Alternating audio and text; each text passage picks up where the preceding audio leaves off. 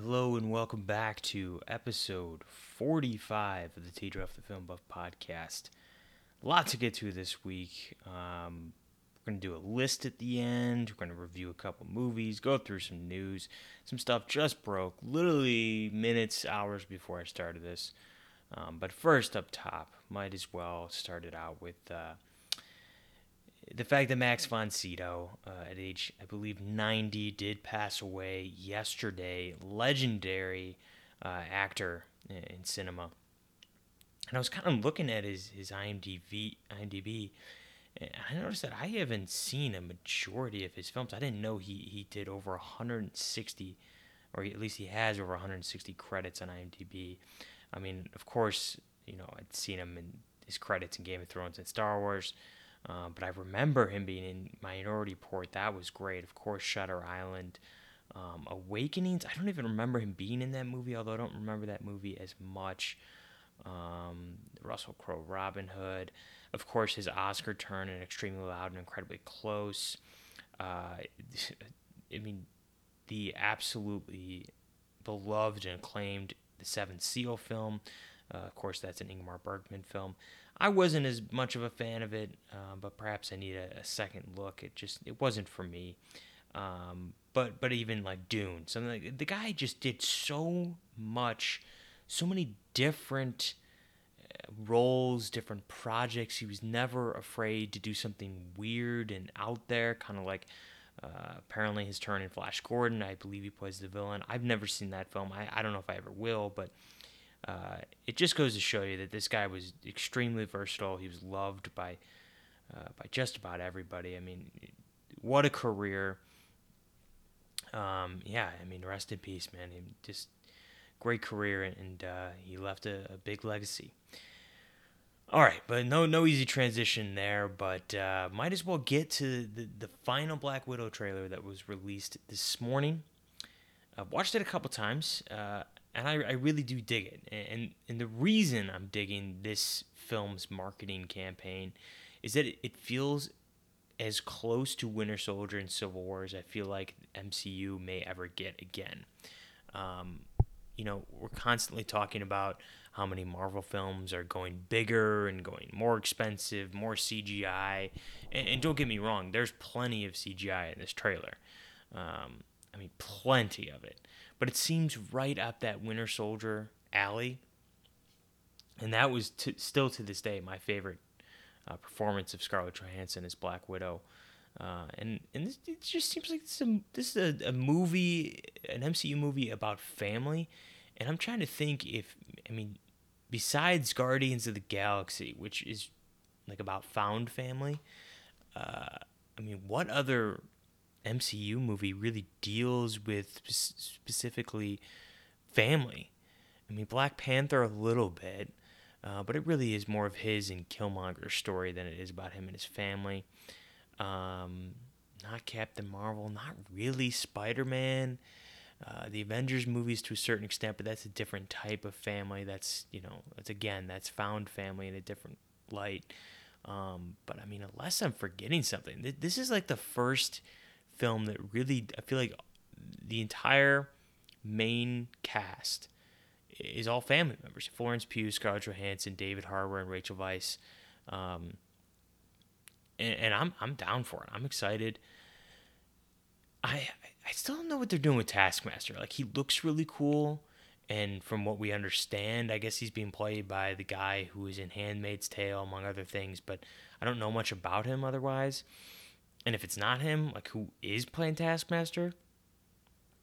I don't even know much about the character to begin with. But if that's going to be your main villain, you got to have a compelling, reason for us to get behind that lack of relationship or kind of heated relationship between Black Widow and Taskmaster, since she says in the trailer, before I was an Avenger, I made friends, I made enemies, whatever that line was. So I'm curious. At this point, I'm very intrigued and I'm curious. And I guess, we're going to get to a story in a second here, but I guess that means that they're sticking with that release date. They're not going to move, unlike James Bond, No Time to Die. So, I mean, that's exciting as well. But we're at a wait and see here. Let's move on here. And this is what just broke maybe minutes, hours before this, the interview that I don't remember which outlet did with Vin Diesel for Bloodshot, which I am stoked for that movie. As bad as it looks, I get such a kick out of these Vin Diesel vehicles, like these movies that are just meant for the guilty pleasure audience. That pretty much everybody who goes into that knows it's not going to be good, but they still go anyway. Like, we're going to get to another one of Vin's movies later on in this. But yeah, I cannot wait for Bloodshot. But he confirmed in an interview while promoting Bloodshot that apparently the Guardians are going to be in Thor 4. It's not really a big surprise at all. It's not like when they announced Iron Man's going to be in Captain America 2 or Captain America 3, I mean, and we're like, what the hell? What are they doing with this? Like, what's going on here? But I mean, it's exciting. It makes Thor 4 even more packed. And of course, again, I feel like this whole episode so far is like a certain theme. Might as well just address the fact that Christian Bale is apparently confirmed to play the villain in Thor 4, which Tessa Thompson confirmed. So it seems like these actors are talking too much in interviews if they're confirming these things before Marvel and before a major outlet actually confirms them. But I feel like initially the plan was definitely to have Thor in Guardians 3 instead of having the Guardians actors cross over. But I mean, if it works story-wise, I can't imagine they're going to have a big role at all. I feel like that's probably a side arc for Thor. I really feel like that's probably the beginning of the movie. I don't even imagine them helping, anything later on towards the end of the film. I think that's going to mainly be Tessa Thompson, Natalie Portman, and Chris Hemsworth. But I feel like we're going to start out with the Guardians and Thor. I think that's the opening of the movie, maybe the first couple scenes, and then they're going to drop him off because there's some sort of issue in New Asgard or whatever the case may be. All right, moving on. I don't talk as much about The Walking Dead as I probably thought I would when I initially started this podcast. I didn't, kind of figured I might do individual reviews for each episode, but we're on episode 11 of season 10. Episode 11 of season 10. God, I can't believe that. But the episode last night was fantastic. But I needed to include it on my notes here because I don't know. I can't imagine I was the only one, but I mean, there were some major parallels between this episode and the bridge between A Night of Seven Kingdoms and the Long Night episode in Game of Thrones last season. I mean, just the fact that they had Eugene sing a song while everybody was kind of preparing for battle, much the same as Podrick's Jenny of Oldstone's song that he was singing in A Night of Seven Kingdoms. So, along with that, I mean, it's like they're all waiting outside the wall of their home while the living dead kind of approaches, or the undead, whatever you want to call them. It's like, I mean, come on, this it just felt straight, like directing wise, it felt like they took inspiration from Game of Thrones.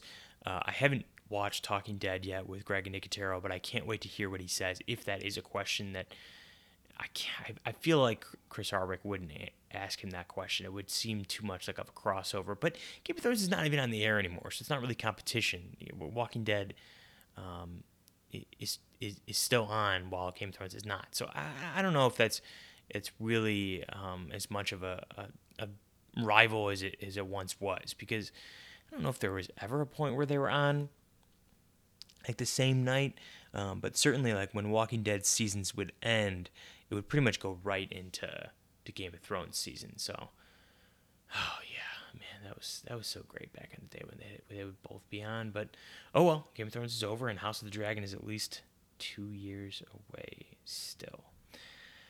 The wait begins. Anyway, now the episode was very good, and I'm just very intrigued as to if the Whisperers conflict on Walking Dead is really actually going to wrap up next week, as it kind of seems that they're hinting that would be the case. Although I don't remember if there's ever been a season of The Walking Dead that has not ended with, I mean, besides season 4, when the governor had that like 8-episode second arc, if you will, that was the last time I remember a villain story ending mid-season or not at the end of the season. So I'm kind of down for it. I almost like would prefer that, and like the last 4 episodes of the season maybe are just like a new story, because we know Lauren Cohan is coming back playing Maggie, and I believe she's going to be part of introducing the Commonwealth arc from the comics. I don't know, but I mean that just seems the most logical. But yeah, so that's where we're at right now in The Walking Dead. As I mentioned prior, during the Black Widow discussion, we all found out last week that No Time to Die, 25th James Bond film, is moving back 7 months, from like April 6th, I believe it was, or April 13th, something like that, to now, what is it, November 25th, I want to say. It's like the Wednesday before Thanksgiving. I think they're gonna push it 5 days after Godzilla vs. King Kong, whatever that movie's gonna be called. That's probably gonna be terrible because King of Monsters was terrible. But you know, it was a very fascinating thing to see, because I figured right when I saw those articles, when I saw the 007 Twitter account tweet that out, I was like, man, are we in for a bunch of big movies to be pushing back the release dates? Like, are we in for, at this point, where maybe theaters start to shut down, or studios start to, I don't want to say shut down, because I always feel like Hollywood, and I heard Jeff Snyder say this on his podcast as well, but they always feel like slightly ahead of things, where they know a little bit more than everybody else does, because of how connected everybody is in Hollywood, and everybody's agents, or they're backing the same like news people that are reporting the news. Not that you can trust the news on everything, but I don't know. It feels like if Hollywood is still putting out big movies, and they're still asking people to come to the theaters, I don't know if, I don't know. I don't want to say it's not as bad as we think it is, because I'm sure it's really awful for plenty of parts of this world, as we know. But it gives me a little more hope that the coronavirus isn't as bad, if there's still big movies being put out in theaters, and because you know how much money these theaters, or not even just the theaters, the studios would be losing money. Like, just take a look at Onward's box office, and we're gonna get to my thoughts on Onward, but the fact that a movie that is as good as Onward is, only debuted at $35 to $40 million, like lower than everything but I think The Good Dinosaur and Toy Story, the original Toy Story. I mean, that's insane. Yeah, it's crazy. So time will tell, but certainly the Bond movie shifting release dates was eye opening for sure. It definitely was. I don't know much about the story other than the fact that we did hear the Last of Us TV series is in the works at HBO, and that's being showrun by, I believe, the creator of the video game and Chernobyl creator Craig Mazin. This is really cool news. I've played like the first, I don't think there's like levels. It's like the first couple story beats of The Last of Us. I played it like 6 years ago when I got my PS4. I got to go back to that game though, because it was a really good game. I just don't remember why I fell off of playing it. And I just think the fact that HBO wants to produce this is incredible. I'm sure it's going to be absolutely amazing, especially because you have the sequel coming out too. So HBO, they're in the long game for money. So I'm assuming this will probably also come out in like 2022, maybe late 2021. I don't know. I don't know if it has as much pre-production as House of the Dragon would. Not as much sets being built, probably not as much special effects. Something a little more low budget like The Walking Dead. Not that The Walking Dead is low budget, but it doesn't cost as much money as the Game of Thrones would, of course. But that is awesome to hear. It just is. Quiet Place 2 had its premiere. Plenty of reactions from critics. It seems to be just as good as the first one. and full of tension. People are talking about how good of a Cillian Murphy movie this is, and I love me some Cillian Murphy. I'll see anything he does, so I'm stoked to hear that. And yeah, I mean, I can't wait. I cannot wait. We got 2 weeks from Thursday. Is it 2 weeks from Thursday? I believe so. Because you got Bloodshot this week, and then I think is it Mulan the following week, something like that. Yeah, I'm absolutely stoked, and I cannot wait. Anything Emily Blunt does at this point is absolutely golden for me. So, all right, we already mentioned Christian Bale is officially playing the villain in Thor 4. I mean, Matt Reeves revealed the first look at the Batmobile for his Batman movie coming out in 2021. It was cool. But it looked. I don't know. I need to see a better look at it. And I'm sure, just like when he revealed the first look at Bobby Batts' Batman suit, I'm sure we're going to get some daylight photos of the Batmobile, considering whenever they put out photos of these things, that means they're about to start filming outside. I mean, we've known that for years. That's always what it means, because they don't want paparazzi to give you the first look at the Batsuit or the Batmobile or anything like that. That's always what it means. So I'm sure we're going to get some better shots of the Batmobile, but I just need to see, it's a dark picture. It just kind of looks like a really cool, and I don't mean this to sound mean, but it just looks like a really cool, like, what do they call it? Hot Wheels toys or whatever they are. Like, it just looks like something that a toy company would create and put out there as the Batmobile, not necessarily something for a movie. But, you never know. I still think it looked cool. As teased before, another Vin Diesel guilty pleasure movie of his in his brilliant filmography full of fast cars and stupid action movies that are absolutely awesome is none other than The Last Witch Hunter is getting a sequel at Lionsgate. Again, how much can you trust Vin Diesel in an interview like this where he's just dropping nuggets left and right to get more press? I don't know. I don't know how much you could trust this. But at the very least, it's a good sign, because I really did enjoy that Last Witch Hunter movie. I'm gonna tell you right now, the movie's not good, but I really like Rose Leslie. I mean, you had Michael Caine in that movie. It was fun.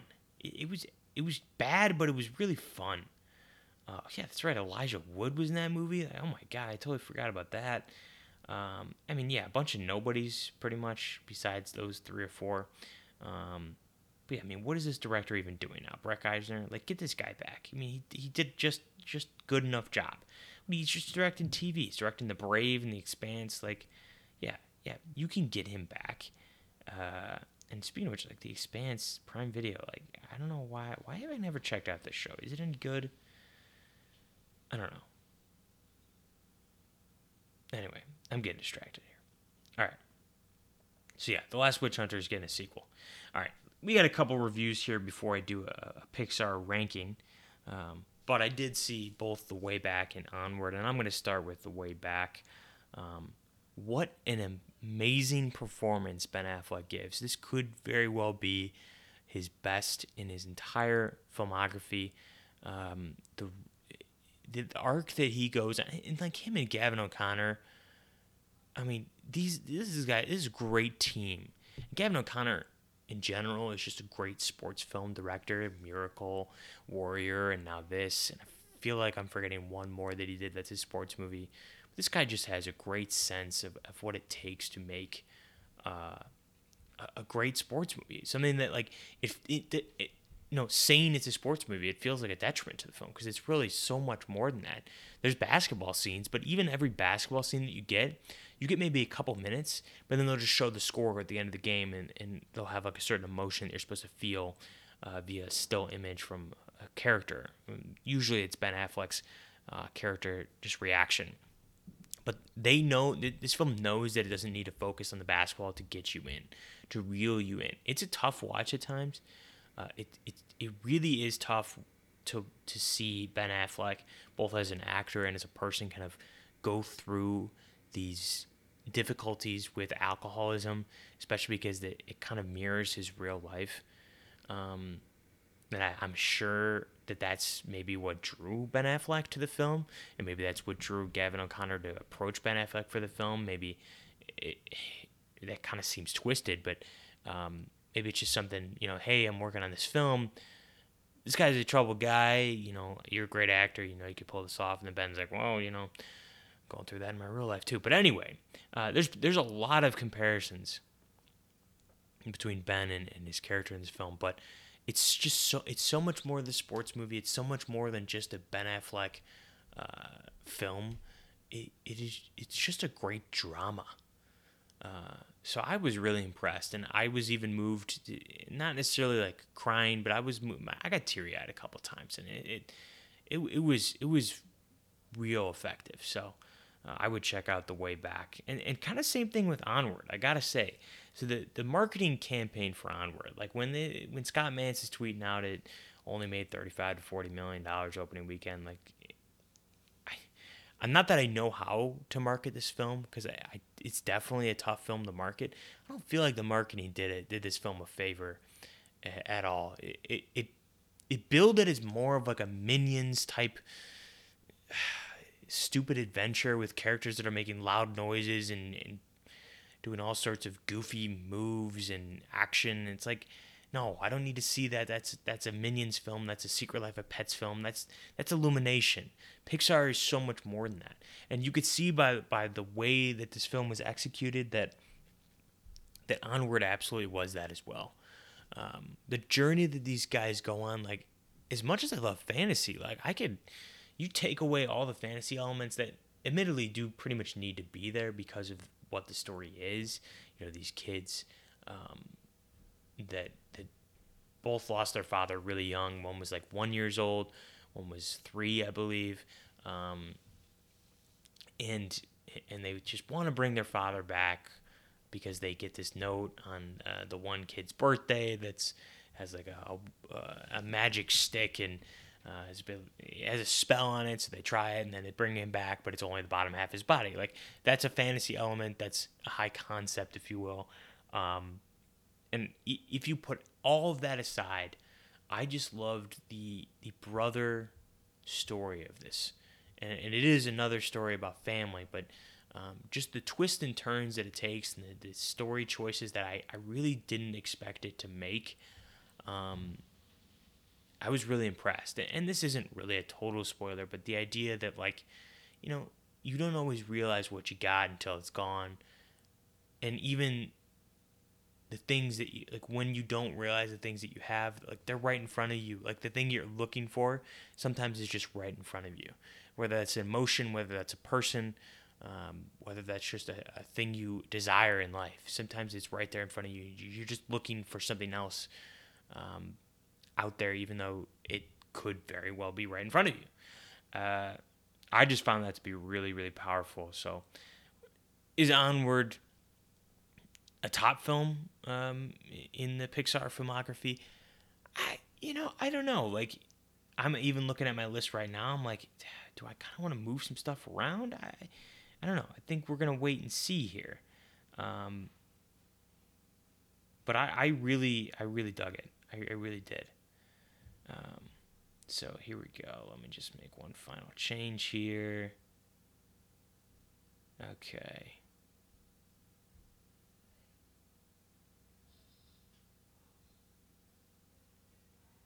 Okay, make sure I got all of them. I think I do.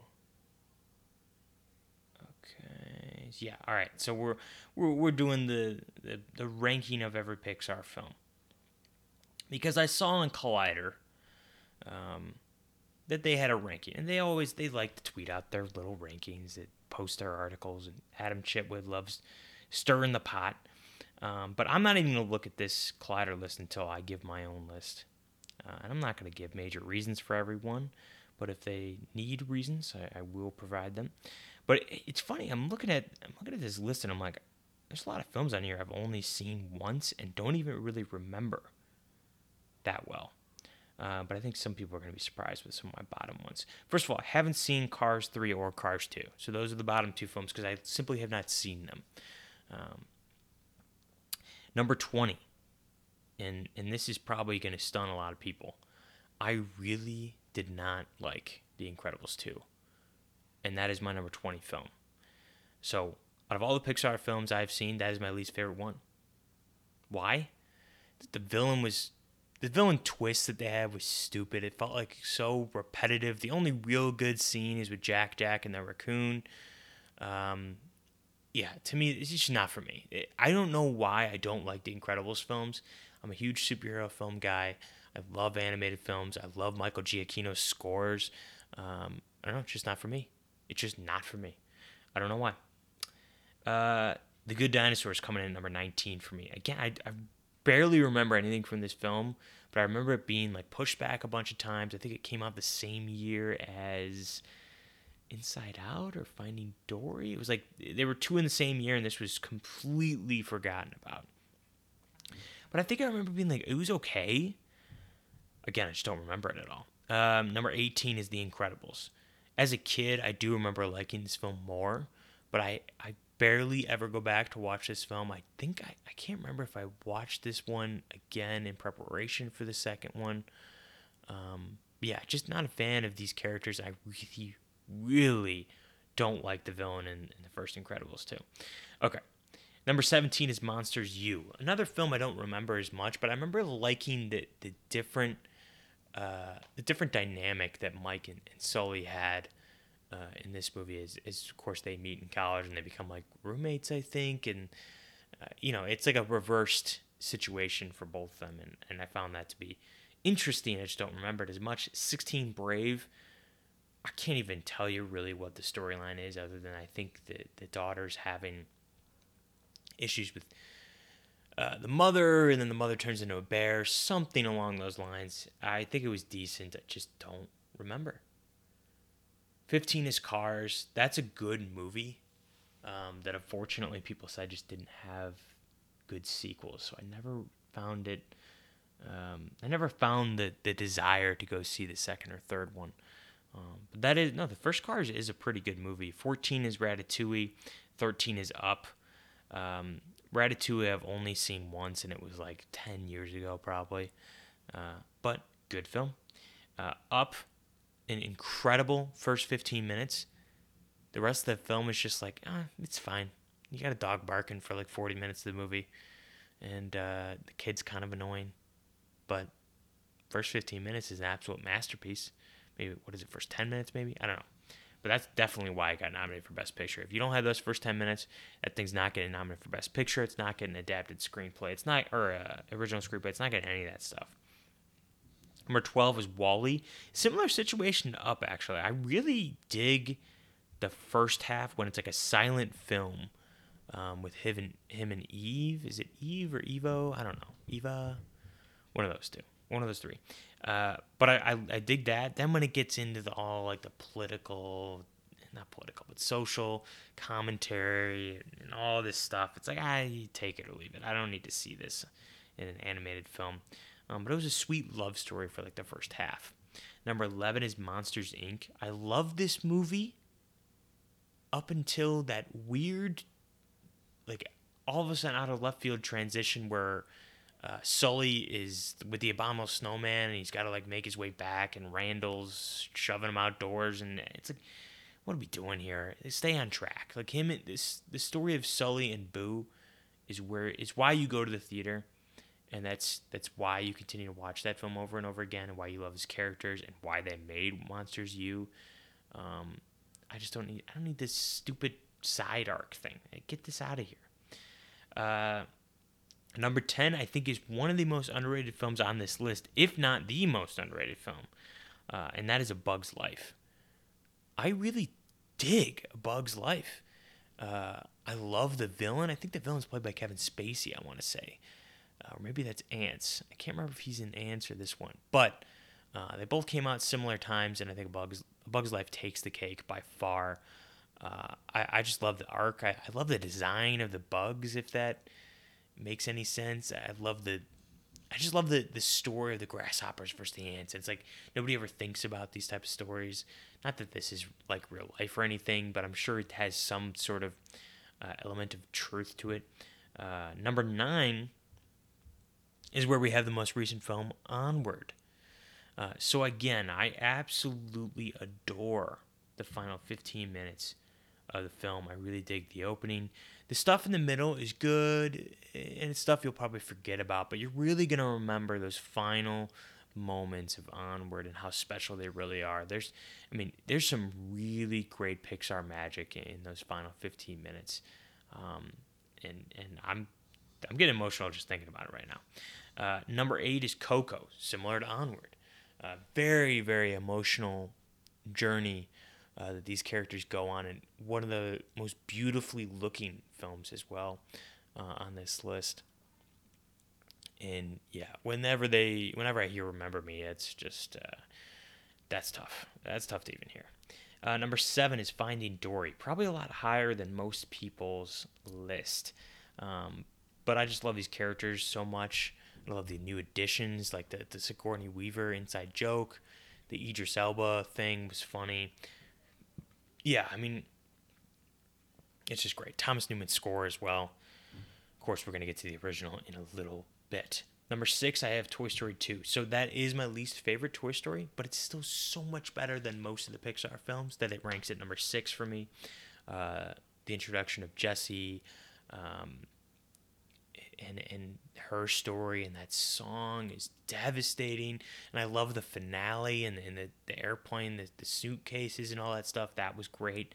And a great computer game that this game is based off of too. Or I'm sorry, the computer game is based off the film. Number 5, I have Toy Story 4. So I can go back and forth with 4 and 2. Like, I think the more I watch Toy Story 4, maybe it'll go lower, maybe it'll jump higher. I definitely liked it a lot the first time. Second time, I'm like, this is very good. Didn't like it as much, but I still get very emotional in those final few lines because of the history of all those characters. I just still do wish that Buzz and Jessie and all of them would have a little bit more screen time compared to the newer characters. But that's just me. Number 4, I have Inside Out. Perhaps the most original story out of any of these, perhaps aside from the original Toy Story. What a beautiful Michael Giacchino score. What a just immersive experience and storytelling device that I think it's Pete Docter uses. The fact that we're kind of inside the mind of a young girl. Was she 8 or 9, 10, 11? I don't know what she is. She's young and she's going through all these emotions and you're inside her head and it's, oh. And the stuff with Bing Bong. Come on. Number 3, I have Finding Nemo. I think, let me take a glance here. I think Finding Nemo to me has the best original score out of any of these films and is simply one of the best original scores of all time. Thomas Newman's theme is amazing. The characters are very memorable. Like, I still quote to this day those seagulls that get in there. I think they're seagulls or some sort of birds. Make those noises. I still always do that to this day, and I love the shark bait bit. God, I still think about so many things at that dentist office, but really it comes down to the Marlin and Dory relationship and their journey that they go on, and all those characters. And oh man, the turtle sequence is absolutely glorious to watch. Kind of just want to watch Finding Nemo tonight. Number 2, I have Toy Story 3. It was a battle, guys. It was a battle. Toy Story 3 and Toy Story 1, number 1 and 2. What can I say? But I had to go with the original at number 1, number 3 at number 2, because it's just a legacy that first one has, albeit the ending to Toy Story 3 is so goddamn perfect that it kind of made me mad that they made a sequel, but at the same time, I completely understood it. I think it was still warranted, but nothing can come close to that. That first Toy Story film that's like 80 minutes long. It's just so picture perfect, and I cannot ever get tired of that film. So let's go to Collider's list and see how my list ranks up against them. So 22, they do have Cars 2. At 21, they have The Good Dinosaur. Okay, so this is slightly similar so far. Cars 3 at number 20. So they essentially have the same bottom 3, save for Incredibles 2, and I guarantee Incredibles 2 is going to be way higher on their list. Number 19. See, they have A Bug's Life at number 19. I don't know. No. I love A Bug's Life. Number 18, they have Brave. That's similar to where I have it. I have it at 16. Let's see here. Number 17, they have Finding Dory. Man, dang. See, he calls it a shameless cash grab. I don't know. That's a great story they have there. So I don't know about that. Number 16, they have Monsters U. And I had that at 17. So that's right along the same. 15, they have Incredibles 2. So wow, I am shocked that he doesn't have this higher. A lot of people love Incredibles 2. What does he say about it? Okay, it's a family that shines. He says it's the best action movie Pixar has ever made, but yeah, I don't know. Muddled thematics, yeah, I agree. Number 14, he has Cars. Where did I have Cars again? I had it number 15. So I'm not too dissimilar than Adam Chitwood here. Number 13, he has Onward. So he has it at 13. That's not bad. But yeah, I think this movie's gonna age well, though. I really do. Okay. Number 12, he's got Toy Story 4. So obviously I had it way higher. Number 11, he's got Ratatouille. I think that's where that movie's gonna fall for a lot of people. I have it at 14, but I think it's just above average. I don't think it's great. Number 10, he's got Toy Story 2. Wow, people do love Toy Story 2, but I didn't think it would be. Or I think he would have it higher than that. Wow. Okay. And yeah, he does mention here the film was entirely reworked just months before release, with John Lasseter taking over as director and crafting a completely new story that riffs on the culture of toy collectors while also expanding the Toy Story mythology in a way that feels organic. He's right. I remember reading about that stuff. I mean, it's crazy how much of a success Toy Story 2 is, considering its troubled production. So anyway, all right, number 9, he's got Coco. Yeah, I mean, that's pretty much where I had it, right? I had it at 8. So, I mean, I'm pretty similar to this guy. Number 8, he has Toy Story 3. This guy is out of his mind. Okay, what is his argument here? He's probably just going to say, well, it's just not as good as the ones above it. Yeah, I get it. He doesn't even really have anything bad to say. It's just lower. Wow. Okay. All right, well, I don't know about that, Adam. Up, really, really up is higher than Toy Story 3. Okay. All right. Number 6, he's got Toy Story. So he has that number 6. So what does he have even left at this point? He's probably got Monsters, Inc. left, right? Number 5, he's got Inside Out. Yeah, I mean, that's undoubtedly understandable. Number 4, he's got The Incredibles. Number 3, he has Monsters, Inc. Wow. So what do you got? Nemo and Toy Story? No. Nemo. Finding Nemo at number 2. And what's number 1? WALL-E. Wow. He's got WALL-E at number 1. Yeah, see, and no dialogue in the first hour. Yeah, that's the aspects of the film that I like. I'm not a huge fan of that second half of the film. Although it does go in directions I didn't expect. But the Finding Nemo at number 2 makes complete sense. I mean, I had that at number 3. I think that film was an absolute masterpiece. But yeah, that'll do it for Collider's list. My list was there. Let's just go ahead and check. Make sure there's no more breaking news. I don't see any tweets from Snyder. I mean, I did see the fact that Scott Derrickson is apparently directing that Bermuda movie with Chris Evans, which sounds kind of cool. Yeah, I mean, this is... Yeah, I mean, that's pretty much it. I don't see any sort of breaking news. I think that's going to be it for the T-Draft the Film Buff podcast. Have a Bloodshot, and I mean the film, Bloodshot-filled weekend. God, I cannot wait for that film.